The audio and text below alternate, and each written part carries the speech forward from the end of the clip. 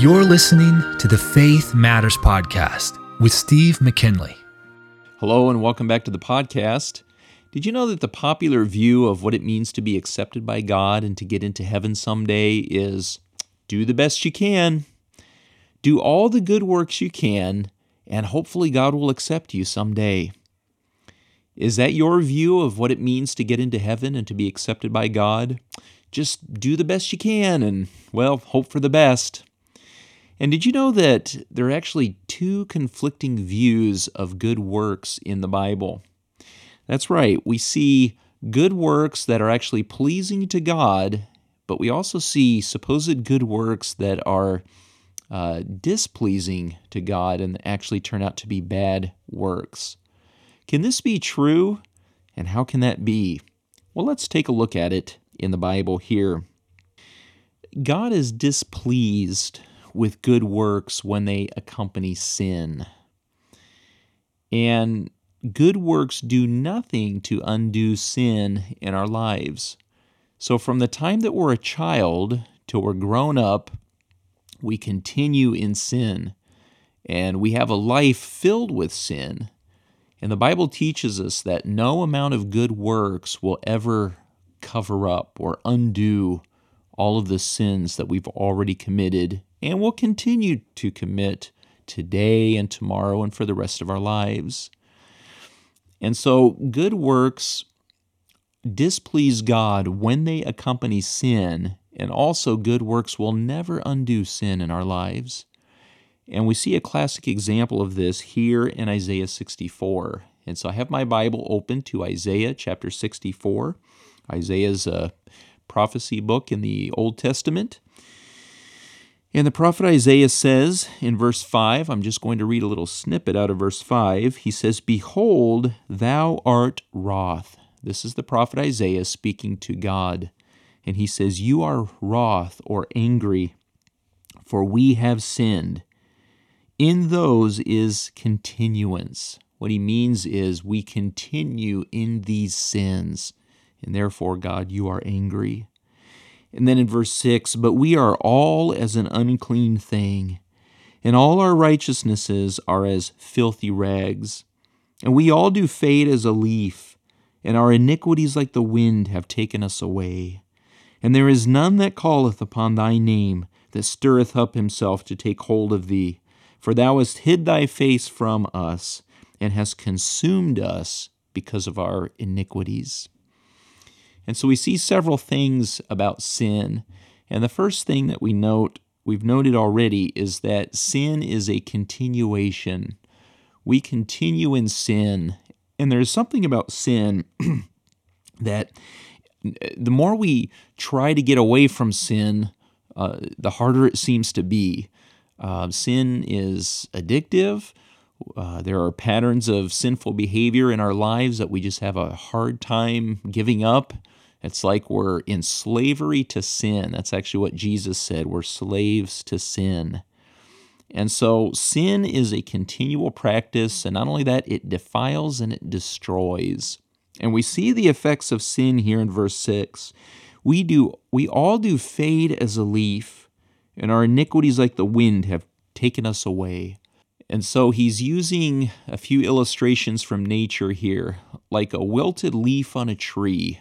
Our lives, because of our sin, are fading away and dying.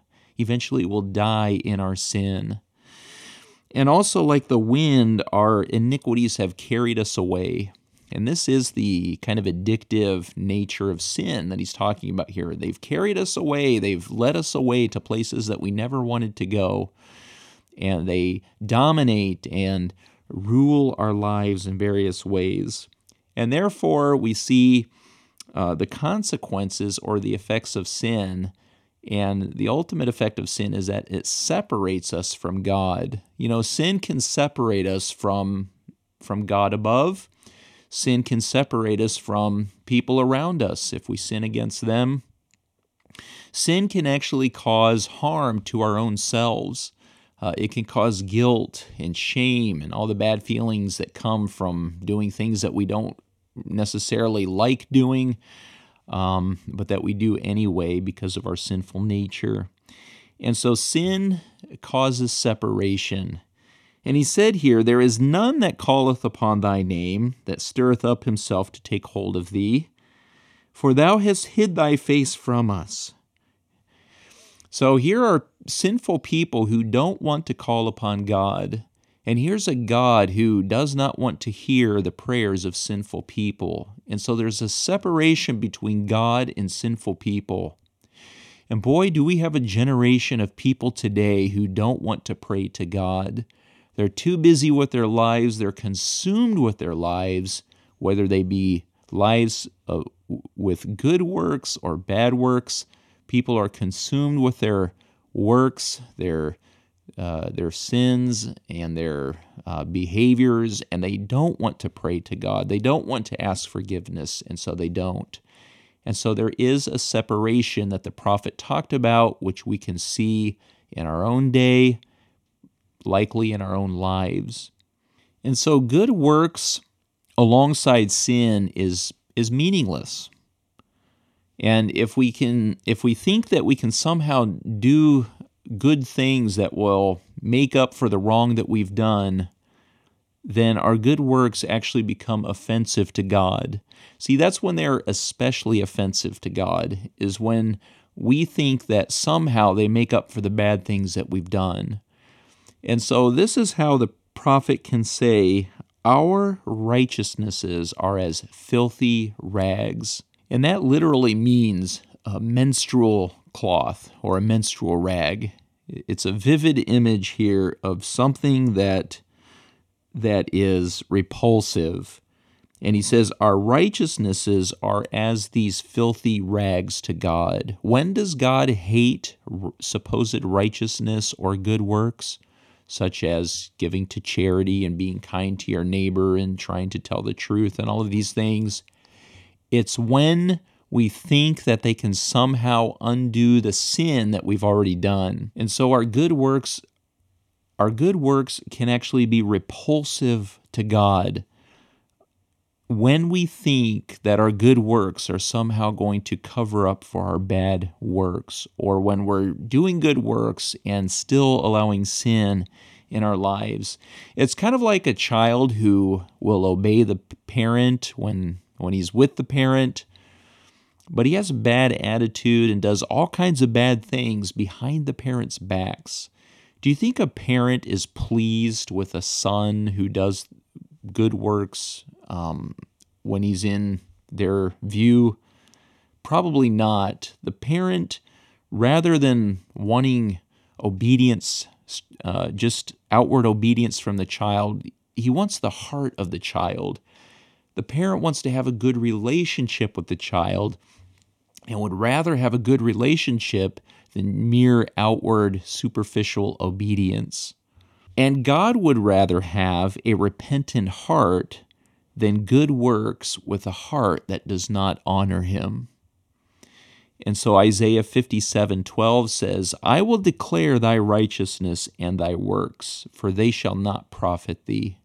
That's what God says. I will declare your righteousness and your works, and they will not profit you. And so have you ever told a lie or dishonored your parents or thought an immoral thought? Then you have sinned against God, and your sin separates you from God. It makes your good works meaningless to God. But there are also works that please God. And I know what you're thinking. Doesn't God value good works? And doesn't he require us to do good works? And the answer is yes, he does. But before you come to know God personally through faith in Jesus Christ, you are continually outside of his family and you are outside of his will. And no amount of good works will ever change that. But once you come to know God, once you are joined to his family, then the Bible teaches us that you receive his Holy Spirit, and the Holy Spirit works in you to do good works which please him. And we find that in Ephesians chapter 2, I'll turn my Bible here to Ephesians chapter 2 and read verses 8 through 10. And it says here, For by grace are ye saved through faith, and that not of yourselves, it is a gift of God, not of works, not of good works, lest any man should boast. For we are his workmanship, created in Christ Jesus unto good works, which God hath before ordained that we should walk in them. And so, by grace are you saved through faith. He says you are saved not by the good works that you do, but by placing your faith in the Lord Jesus Christ, and then God will give you his grace or his gift of salvation. And it's not of works, lest any man should boast. Did you know that you're not going to be standing in heaven someday saying, look how good I was to my neighbors. Look how much money I gave to charity, or look how much money I gave to the church, or look how kind I was to everyone around me. No, you're not going to be standing there boasting about that. If you're in heaven at all, it will be because you placed your faith in Jesus Christ, and you will be boasting in him and saying, look what Jesus Christ did for me. He died on the cross to cleanse me from my sin. And so you can come into God's family by placing your faith in Jesus Christ and believe that he died to pay the price for your sin. And when you come into the family of God, the Holy Spirit takes up residence in your heart.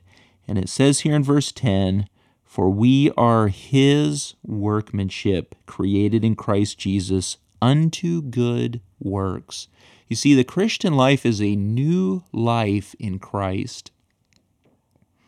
And once we place our faith in Christ, we are created anew in Christ Jesus, and it says that we are his workmanship in Christ Jesus. We become a work of God. When we belong to God's family, we become his work, and he works in us to perform works that please him. And so where do works fit into the Christian life? Well, good works will never make you a Christian. According to these verses right here, it's by faith in Jesus Christ. But once you have faith in Christ and you're part of the family of God, God works in you now to do these good works which please him, and it's his will that we should do these good works. It's kind of like an adoptive child. Once a child is adopted by a family, the child will naturally begin to take on the character of the family, and he'll kind of conform and be shaped by the family. And so it is when we enter the family of God. We begin to take on the character of God, and we learn more and more what it means to be like Jesus Christ. And we do these good works in our lives that are pleasing to him. And so when we're in God's family, the sin problem has been removed by the cleansing blood of the Lord Jesus Christ, and the Holy Spirit motivates us to do works that God is pleased with. And so we see that good works that please God and good works that do not please God have a totally different motive and a different character. The works that don't please God are works that are motivated by a desire to cover up our sins and to somehow earn us a spot in heaven. And that doesn't work. The Bible says it's by faith in Jesus Christ. And once we have faith in Christ, we're motivated to do good works by the Holy Spirit who lives in us. And I want to leave you with this verse, what Paul said in Philippians 3 and verse 9. He said, and be found in him, not having my own righteousness which is of the law, but that which is through the faith of Christ, the righteousness which is of God by faith. Paul said whatever it takes, whatever the cost, I don't want to be found standing before God having my own righteousness. I want to be found in Him not having my own righteousness, which is of the law, but that which is through the faith of Christ, the righteousness which is of God by faith. And so I want to ask you, do you belong to the family of God, and do you have a home in heaven by faith in Jesus Christ? Are you doing good works that please Him? I hope that you've placed your trust in the Lord Jesus Christ and that He is honored by the works that you do. May God bless you as you seek to serve Him this week. Be thou my wisdom, and thou my true word. I am with thee, and thou with me, Lord. Thou my great Father, and I thy true Son.